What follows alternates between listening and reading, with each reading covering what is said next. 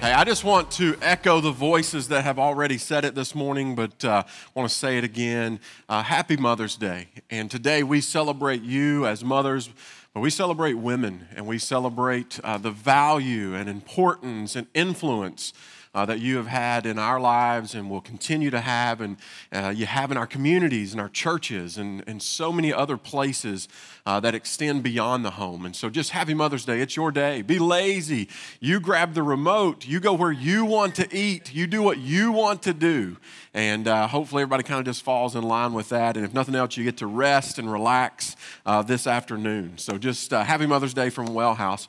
We are in the middle of a little short series where we have been communicating with God. We spent some time talking about the text. We talked about the Bible, God's written word to us, and how he did that through several authors over the course of several hundred years. And then we're going to move into, once we get into June, and the reason we're holding and kind of doing this in between is we're going to be doing a summer series of house groups that's going to start on June 3rd. And so we're kind of holding, but we're going to move into the other side of communication, this series on prayer and praying like Jesus and working through some things there. So in the middle of all of this, we've got a lot going on, a lot of travel, a lot of graduations, a lot of other things. And so we said, what if we just took a prayer out of Ephesians and just kind of work through that for a few weeks? And so we're kind of looking under the surface, if you will, below the surface on what does it look like for me to take God's word, and then also this communication factor that we're going to get to at some point. What does all that mean below the surface? How do we become rooted individuals? And what does it look like to not only anchor myself in my faith, but also allow myself to get below the surface and begin to grow from those places? And so we're in a little series called Rooted, and here's the thing about the look under the surface. We live a lot of our life at the surface. See, we not only do that religiously or spiritually or with our walk with Jesus, but we do that with each other, don't we? We live at the surface, and so we said, okay, what does it look like to go beyond the surface and begin to look deeper? Because what happens is if we're not rooted, we become easily uprooted. Hard times come, something happens at work, or there's a cutback here or there, and finances pinch, and all of a sudden it doesn't take much, and our faith or our relationships with one another all of a sudden become uprooted. Or there's a better offer comes along. Man, you're young in your faith and you're kind of trucking along and you're like, man, I'm really into this and I see the benefits. I see that life is somehow getting better, and all of a sudden somebody comes into our life that has a better offer. Maybe there's some distraction that happens, and before you know it, you get 6 months, a year down the road, and you go, wow, whatever happened to this relationship that I began with Jesus? And all of a sudden you say, wow, I didn't realize it, but now I'm uprooted. Maybe a toxic relationship comes into play.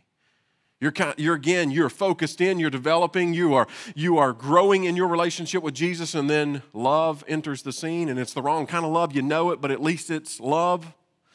And a toxic relationships end and uprooted. Tragedy hits, a bad phone call, this or that, uprooted. And so we said, okay, what does it look like then to become rooted? So we're using this prayer from Paul, and it's found in Ephesians. If you don't know anything about Paul, Paul was an early follower of Jesus. He didn't always follow Jesus. In fact, he spent a lot of time kind of persecuting those who followed Jesus. But through a series of events, he becomes a follower of Jesus, and he becomes a church planter. He becomes an author. And so he authors a letter to these people in Ephesus called Ephesians. And right in the middle of this letter, he prays a prayer for those people, but also through the divine Spirit of God, prays this prayer for us. And it's a prayer that says, God, will you bless them with deep roots? Will you somehow in their life give them some things that will hold, that will become rooted in their life? And he prays specifically for those things because he understands that where we set our roots and how we set our roots, they matter. They have lasting impact. They have trickle-out effect. And so Paul reveals a few things. We looked at 2 of these last week. We're going to kind of finish this text up this week. Last week we looked at what he wants for us, what he desires, what he prays to God. God, will you give these people strength? Will you give them strength that's going to come in the form of something in their inner being that will give them power in the moments that they feel weak, in the moments they don't feel adequate? Will you strengthen them? And we agreed last week that all of us, whether we want to admit it or not, we could use a little bit of extra strength in our life. There are areas of weakness, there's areas of struggle, there's areas of issue that we say, man, I wish I was stronger. And Paul says, let me pray to the Father who can and will do those things. God, give them strength. And then he moves from there and he says, also give them a love. Not just an understanding of how you love them, but empower them with a love that will go out. A love that he says is deep and long and wide. He says it's one of those loves that encompasses everyone. So it does two things. One, it allows us to see our value. I can live within that love. Wait, even though I don't deserve, God still somehow operates at a loving level that's wide and deep and long. All those, I can't escape it. And so I begin to find my value within this love, but I also begin to interact with people based on what I've learned about the love of God. Now all of a sudden, I begin to operate in my life, in my relationships, with hopefully a little deeper love, a little longer love, a little wider love. And so he prays that God, will you give these people, the people for all generations, will you give them those sorts of things? And so let's pick back up in Ephesians chapter 3. We're just going to work through a couple more things this morning, then kind of leave you guys with this. We're going to start in verse 14. I'm going to put it on the screen if you don't have it in front of you. Listen to what he says. He says, for this reason I kneel before the Father, from whom every family in heaven and earth derives its name. I pray that out of his glorious riches, what we hear there is that it's not going to run short, that it goes on, that he is rich enough that it's never going to be an issue of him running out of these things. That he, being God, he may strengthen you, there's that, with power through his Spirit in your inner being, so that Christ may dwell in your hearts through faith. Then the second thing, I pray that you, being rooted and established in love, may have power. Not just individual power, but he says power together with all of the Lord's holy people. So this is not just something that affects you individually, but it affects us as a church and how we operate. He says, I pray that you have the ability to grasp how wide and how long and how high and how deep is this love of Christ, and that you may know this love that surpasses knowledge, that you may be filled to the measure of all the fullness of God.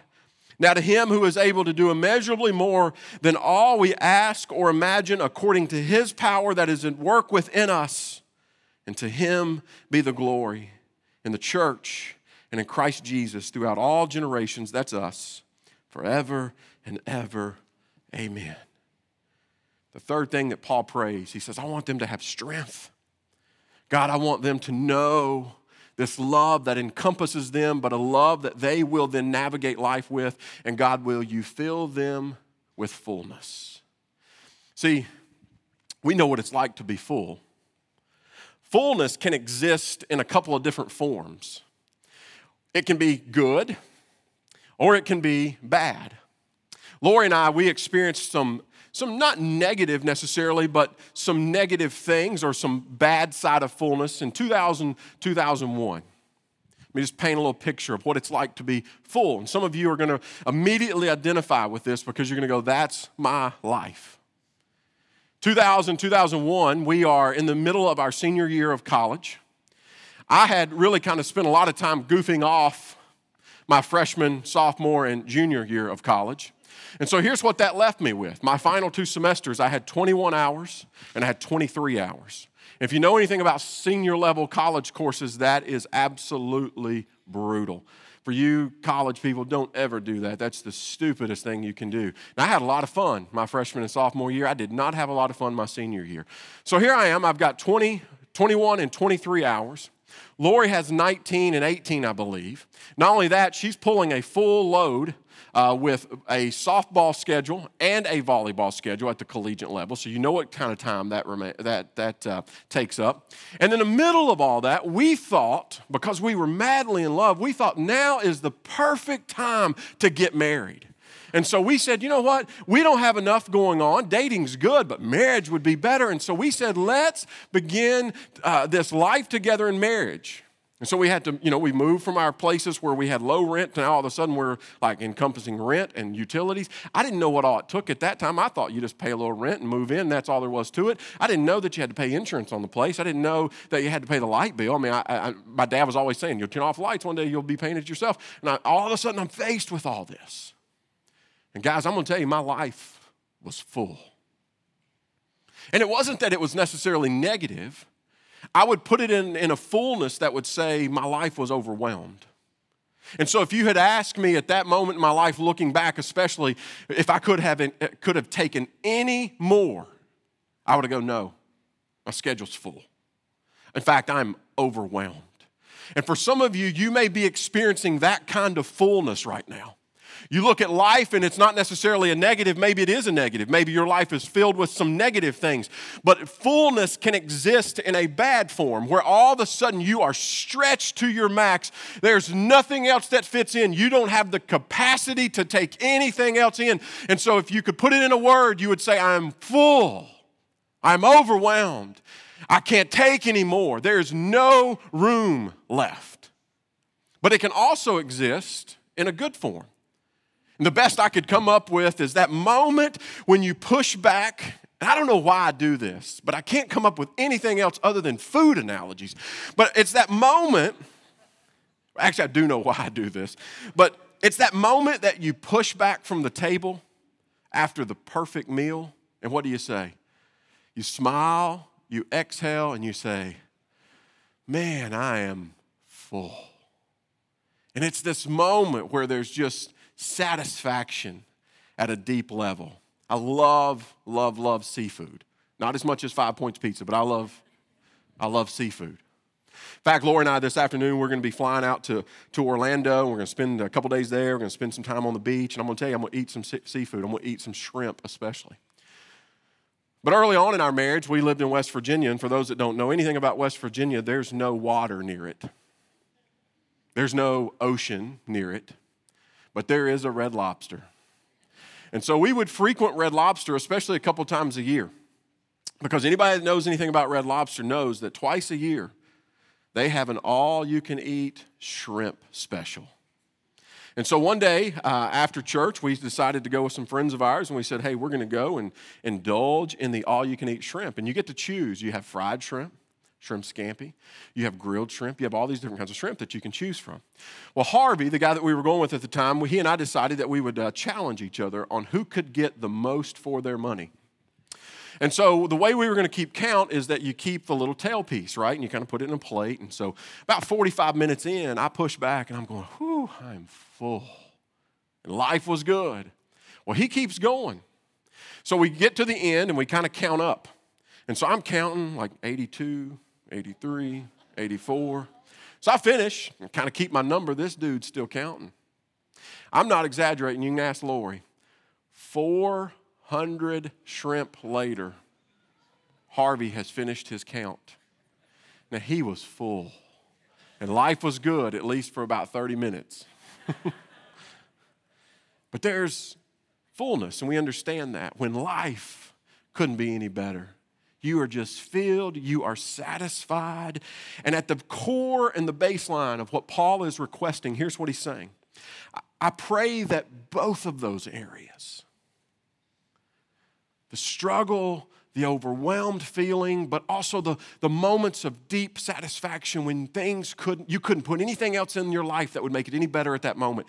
He says, I pray that both of those areas, good and bad, would be affected and impacted by the requests.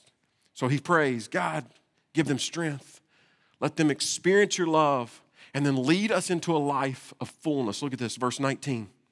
He says, to know this love that surpasses knowledge and that this is a request. I pray, God, that you allow them to be filled to the measure of all the fullness of God. See the word filled there. Here's what he's requesting. I want you to fill them, meaning I want you to give them over the top. I want it to be running over. I want there not to be another ounce, another drop. He's talking about, I want you to have a full supply, just like Harvey's shrimp plate. I want you to have a full supply of what? The fullness of God. I want you to be filled where there's nothing left, no other space. I want you to be filled with the fullness of God. And here's what we need to understand about the fullness of God is that God exists in fullness. Everything that God does and will do, he does things to the full measure. If we're honest and we begin to evaluate, it's you and I. And I put myself in that category because I do it regularly, seems like. It's us who suppresses God.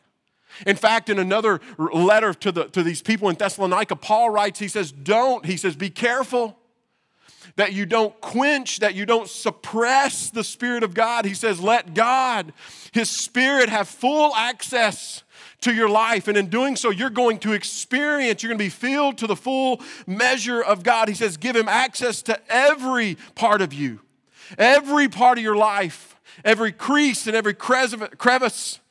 He says, may he fill those things with himself, and in doing so, you will experience the fullness of what God has to offer in the relationship.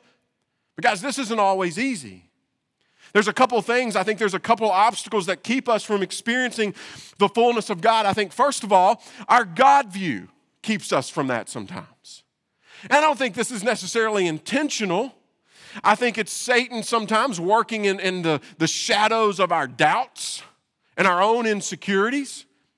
But sometimes we look at God and go, I'm not sure that I have a view of God like that. I think God's a good God. I think God is a great God. But does God really operate at a level of fullness in my life? And so I began to catalog and go, well, I can kind of find areas because, again, we get so short-sighted and so zoomed in on the moment. Is God holding out here? It seems like God could do more.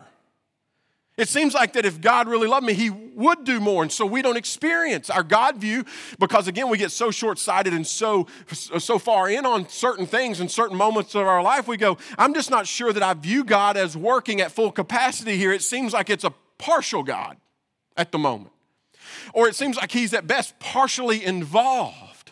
And so Paul says, listen, expand that view of God so that you understand that God always operates at a full capacity.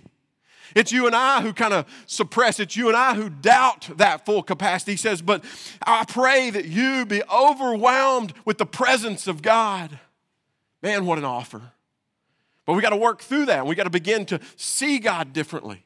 That even though in the moment, and we talked about this through the series between the land between, just because we don't see God operating at his fullness in the moment doesn't mean that at some point you're going to see and revealed to us as the fullness of God, and you're going to look back and go, wow, God was always operating at his full capacity. It was I who didn't see it.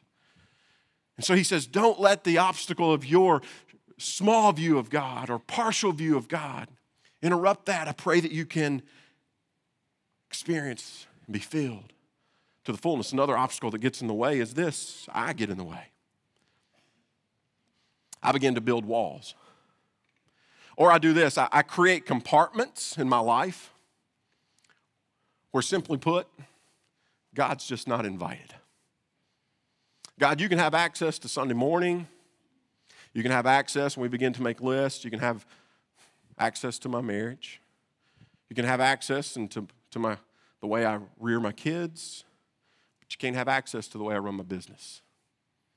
God, you're not invited to Bridgestone on Thursday night when the Preds is laying egg. God, you're not invited in that realm because I'm going to say and do some things that just isn't right, isn't you. But we compartmentalize. And we say, God, you know what? There's some places that just quite frankly I'm either embarrassed of or that I'm working through and I feel really insecure about. Or I'm experiencing great levels of doubt, or are wrong and I just enjoy them too much. But God, you don't have access to those places. And so I don't experience the fullness of God in all of my life. The fullness of my life is because I've kind of roped off some areas. Some areas that if we really begin to peel back and tear down the walls and take down the ropes, what we see many times is that those are the areas that God is needed the most. Those are the areas that, quite honestly, are so full of junk that we either A, don't know how to deal with or don't want to deal with, that we go, God, it's just easier to kind of keep you out of here. Kind of reminds me of a room that we used to have at a church I worked at. It was a large church, and this place had 150 keys. I felt like a janitor, like with this big key ring, and I kind of divided them out into like keys I need every day, keys I might need this week, keys I don't ever need, won't ever use. And so we had all these rooms. So when I'm there and I'm kind of getting acquainted with the space, I just use my keys and try to figure out, what's in each room, and, just in case somebody's looking for it, I just want to be a help. Well, there was one room that I never could get in. So I got to asking about it. Well, as it turns out, this room was deemed the Holy of Holies. Not because God's presence dwelt there, it's because it held all the wedding stuff. And so it became my goal to get in that room. And so several years went by, and so finally I had an opportunity to get in the room. And what I found was that I discovered quickly the reason that they wouldn't let anybody in this room. It wasn't because there were nice things. It was because there was so much junk in there that needed to be cleaned out. They were probably embarrassed of it. But here's what happened. Once some people began to get access to the room, things began to get organized differently in the room. And there are areas in our life where sometimes we've just got to let someone in that knows how to do some things differently than we do. And that being God. God, come into my life, shake some things up. I'm going to take down the ropes. I pray that we can begin to expand our view of God and that the ropes come down so that we can begin to experience the fullness that God wants and desires to bring to us. And here's what that means for us as we pray this. You go home this afternoon and begin praying, God, fill me to the full measure of your fullness. What you're in essence praying, you're saying, God, I want you to so fill me with you. Fill me with your presence. Fill me with your spirit. Fill me with the things that you want and desire for my life, that what I begin to see is that there's really no other room left after that. That he begins to tear away some of the garbage and some of the junk and some of my self-motivation and some of my selfishness, and he begins to fill those things. And here's what we're going to begin to experience when we experience the fullness of God. See, it has residual effect. Look at this, verse 20. He says, I want you to be filled. May you be filled to the measure of all the fullness of God. And then he goes, because now to him who is able to do immeasurably more than all we can ask or imagine, according to the power that is at work within us. What Paul does here is he reveals a truth about God's heart. He says, listen, as you begin to tap into this strength, as you begin to experience and walk in this love, and as you take down the ropes and expand your view, as you begin to experience and be filled with the fullness of God, you're going to have revealed to you the heart of God toward us. See, verse 20 is a peek into God's yearning, his longing, his desire about how he wants to interact in our lives. And how he wants to interact is this: he wants to do more. It's God saying, listen, I know that you may not always feel strong, so let me give you strength. I know that it's sometimes hard to receive and give love. Let me give you and show you what love looks like. Let me begin to fill you with the fullness because I want to do more. Look again at the language. The language reveals a promise that what God is waiting to give and embrace is his fullness. Listen at this. He says, to him who is able. That's going to become the testimony of our life. That's what our life is going to begin to scream. In the moments of our struggle, in the moments of my pain, in the moments of my hard time, in my ups and in my downs, I'm just going to say God is able. That it's him who's able. I'm not able.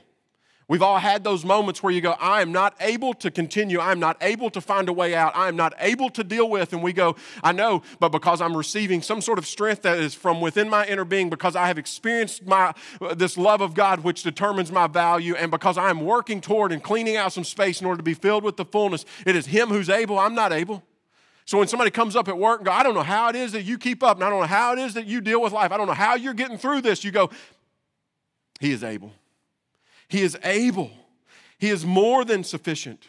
And he goes on to say he is able to do.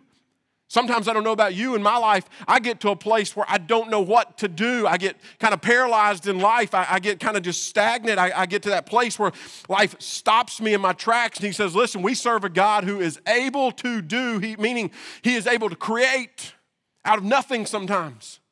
You don't see a way out. You don't see light at the end of the tunnel. He says, well, I can do it. I can create. I can bring forth. No matter what the challenge is, God can bring healing out of hurt and good out of bad. And here's the thing, he can bring better out of that which is already good. He's able to do something. These are the moments that I'm not able to do. But he says, to him who is able to do, and then he says, let me just blow it out of the water. Immeasurably more. There's nothing about God that's going to be the minimum. God's not interested in helping us squeak by. He says, no, I'm going to do immeasurably more than you know how to ask for and more than your imagination can even imagine me doing in the first place. He says, I'm going to do things that are bigger than your thoughts, bigger than your dreams, bigger than your wishes, and bigger than your issues. I love what one version says. I use the NIV. That's what we typically put up here. But one version says this. He says that he is able to do exceedingly, abundantly, beyond anything you can ask or imagine. 3 straight superlatives. One word can't do it. Doesn't do it justice. So he says, the author of that says, it's exceedingly, abundantly. What God can do in our lives is more than one word can describe. So let me just ask a question as we kind of wind this. What if we opened up every area of our lives for God to do more? I'm talking about what if we begin to open up our areas of weakness and say, okay, God, I need you to do more. I need you to give me strength from some place that I can't seem to find it, create, or muster up on my own. God, I am weak. I'm telling you, I'm filled with hate and I'm filled with frustration and aggravation, so I find it hard to love and be loved. What if we begin to open up those moments of weaknesses and say, God, I need you to do more because I know you are able? What if we begin to open up areas in our lives where we're okay? But we could use a little tweaking. We could use a little improvement. What if we began to open up areas of our lives of deep insecurities caused by some event or some person back here and we found it hard to trust? What if we begin to just open those up and say, God, I'm having a hard time trusting because I've got some deeply seated, deeply rooted insecurities. So will you uproot those and begin to lay down new roots? What if we began to open up areas of confidence that has turned into pride and say, God, I need you to do some work here. I need you to rearrange some things where you begin to help me understand that it's not always about me, but it's about you. Areas that are cluttered and overwhelmed, areas that are good and areas that are bad, every area. Because I believe that God stands in here today and he says, God is saying, open up every area of your life so that I can do more. I'm not only able, but I want to do more in your life. He says, test me. Test me and see that I'll come through. I will provide you with strength. I will provide for you love. I will provide for you the fullness of life that you've yet to experience. It reminds me of a prophet, Malachi. Malachi says this. He says, bring the whole tithe. And even though he's talking about money, he's saying, there's so much more to this. Bring whatever it is that you've got to the storehouse, that there may be food for my house. The principle is this. And the Lord says, test me. Test me. And see if I will not open up the floodgates of heaven and pour out so much blessing that there won't be anywhere left to store it. And so as we evaluate under the surface and our roots, what if we just began to say, God, I'm going to test you. Here it is. Here's all of it. And God, I know there's some really ugliness to this, and I know there's some bad things, but I think there's a few good things too. And God, I got a lot of doubt, and God, I got a lot of past, but I believe I've got a future. And so God, will you take it all? See, God not only wants to do more, he can. And he wants us to experience the fullness of himself, not a watered down, casual, but a powerful version of it. And Paul says, listen, this is not just work that is going to be done for you, but he says it's going to be done within you. It's going to happen because of a power that is at work within you. What a prayer. What a promise. In a nutshell, here's what he's saying. He says, I pray that out of his glorious riches, that you experience strength through the Spirit that is in your inner being, that you become rooted and established in love so that you can grasp how wide and long and high and deep the love of Christ. He's saying you can't escape it and be undeserving of it. And all of those things, hopefully, will begin to fill you with the fullness, the full measure of God Himself. So what do we do with an offer like this? How do we begin to digest a prayer like this? How would this change our lives? How would this change our focus? How would this shift our priorities? And Paul says, well, here's what it's going to do. He finally reveals, before he says the amen, he says, let me give you the reason that I want you to experience strength, love, and the fullness. Let me give you the purpose. He says, I pray that as you begin to feel God's strength in your service, as you begin to experience God's love in your heart, as you begin to experience God's fullness, he says it all comes down to one thing. And that's what he says. He says, to Him be the glory. In the church and in Christ Jesus, throughout all generations, for all time, forever and ever. Here's the purpose. Strength is not just for my strength's sake. Love is not for love's sake. The fullness is not for the fullness' sake. He says, I want you to experience these things so that you can glorify God. So that you can live a life not bogged down in weakness, not bogged down in feeling lonely and isolated and unloved, not experiencing partial measures, but know that you begin to experience these things in order to give God the glory. It's all meant to draw the attention to the one who's behind it all and at work in it all. So here's what happens. When we live in strength, we have these moments, our testimony will be, it's all Him. In these moments where we live out love, and people begin to ask, well, why do you love them? How do you muster up the ability to love the unlovable? And let's talk about the loving of the undeserving. Or here's a good one. How is it that you love your friends and your enemies? You go, it's all about Him. I only love the way God loves.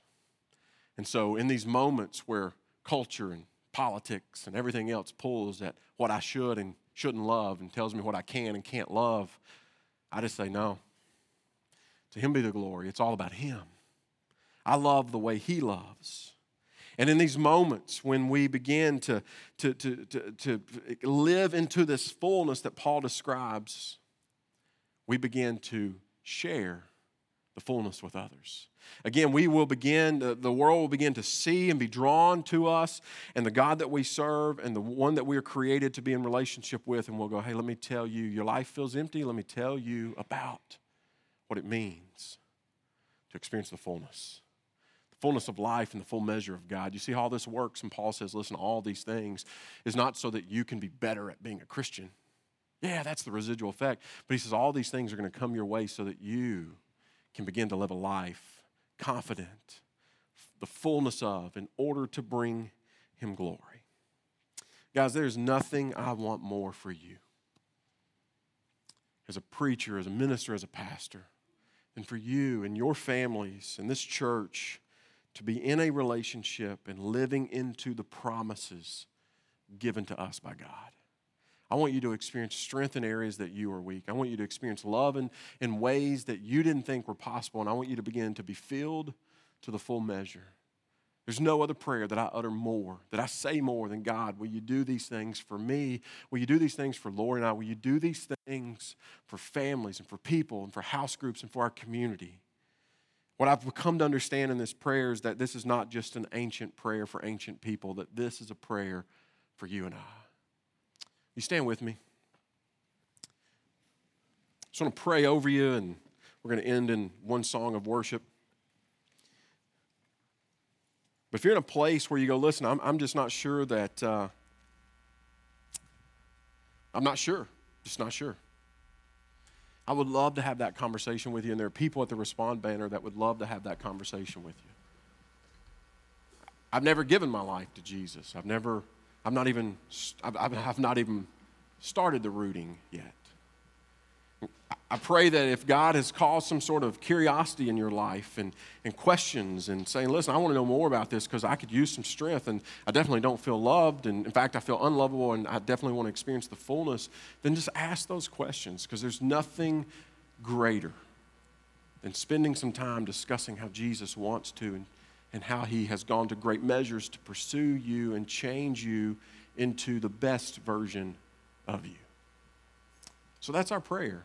Just like Paul, we pray that we, on some level, begin to be changed, that we begin to grow our roots just a little bit deeper, so that in these moments that will come, these tough moments, that we won't find ourselves uprooted, but we will find ourselves rooted deep.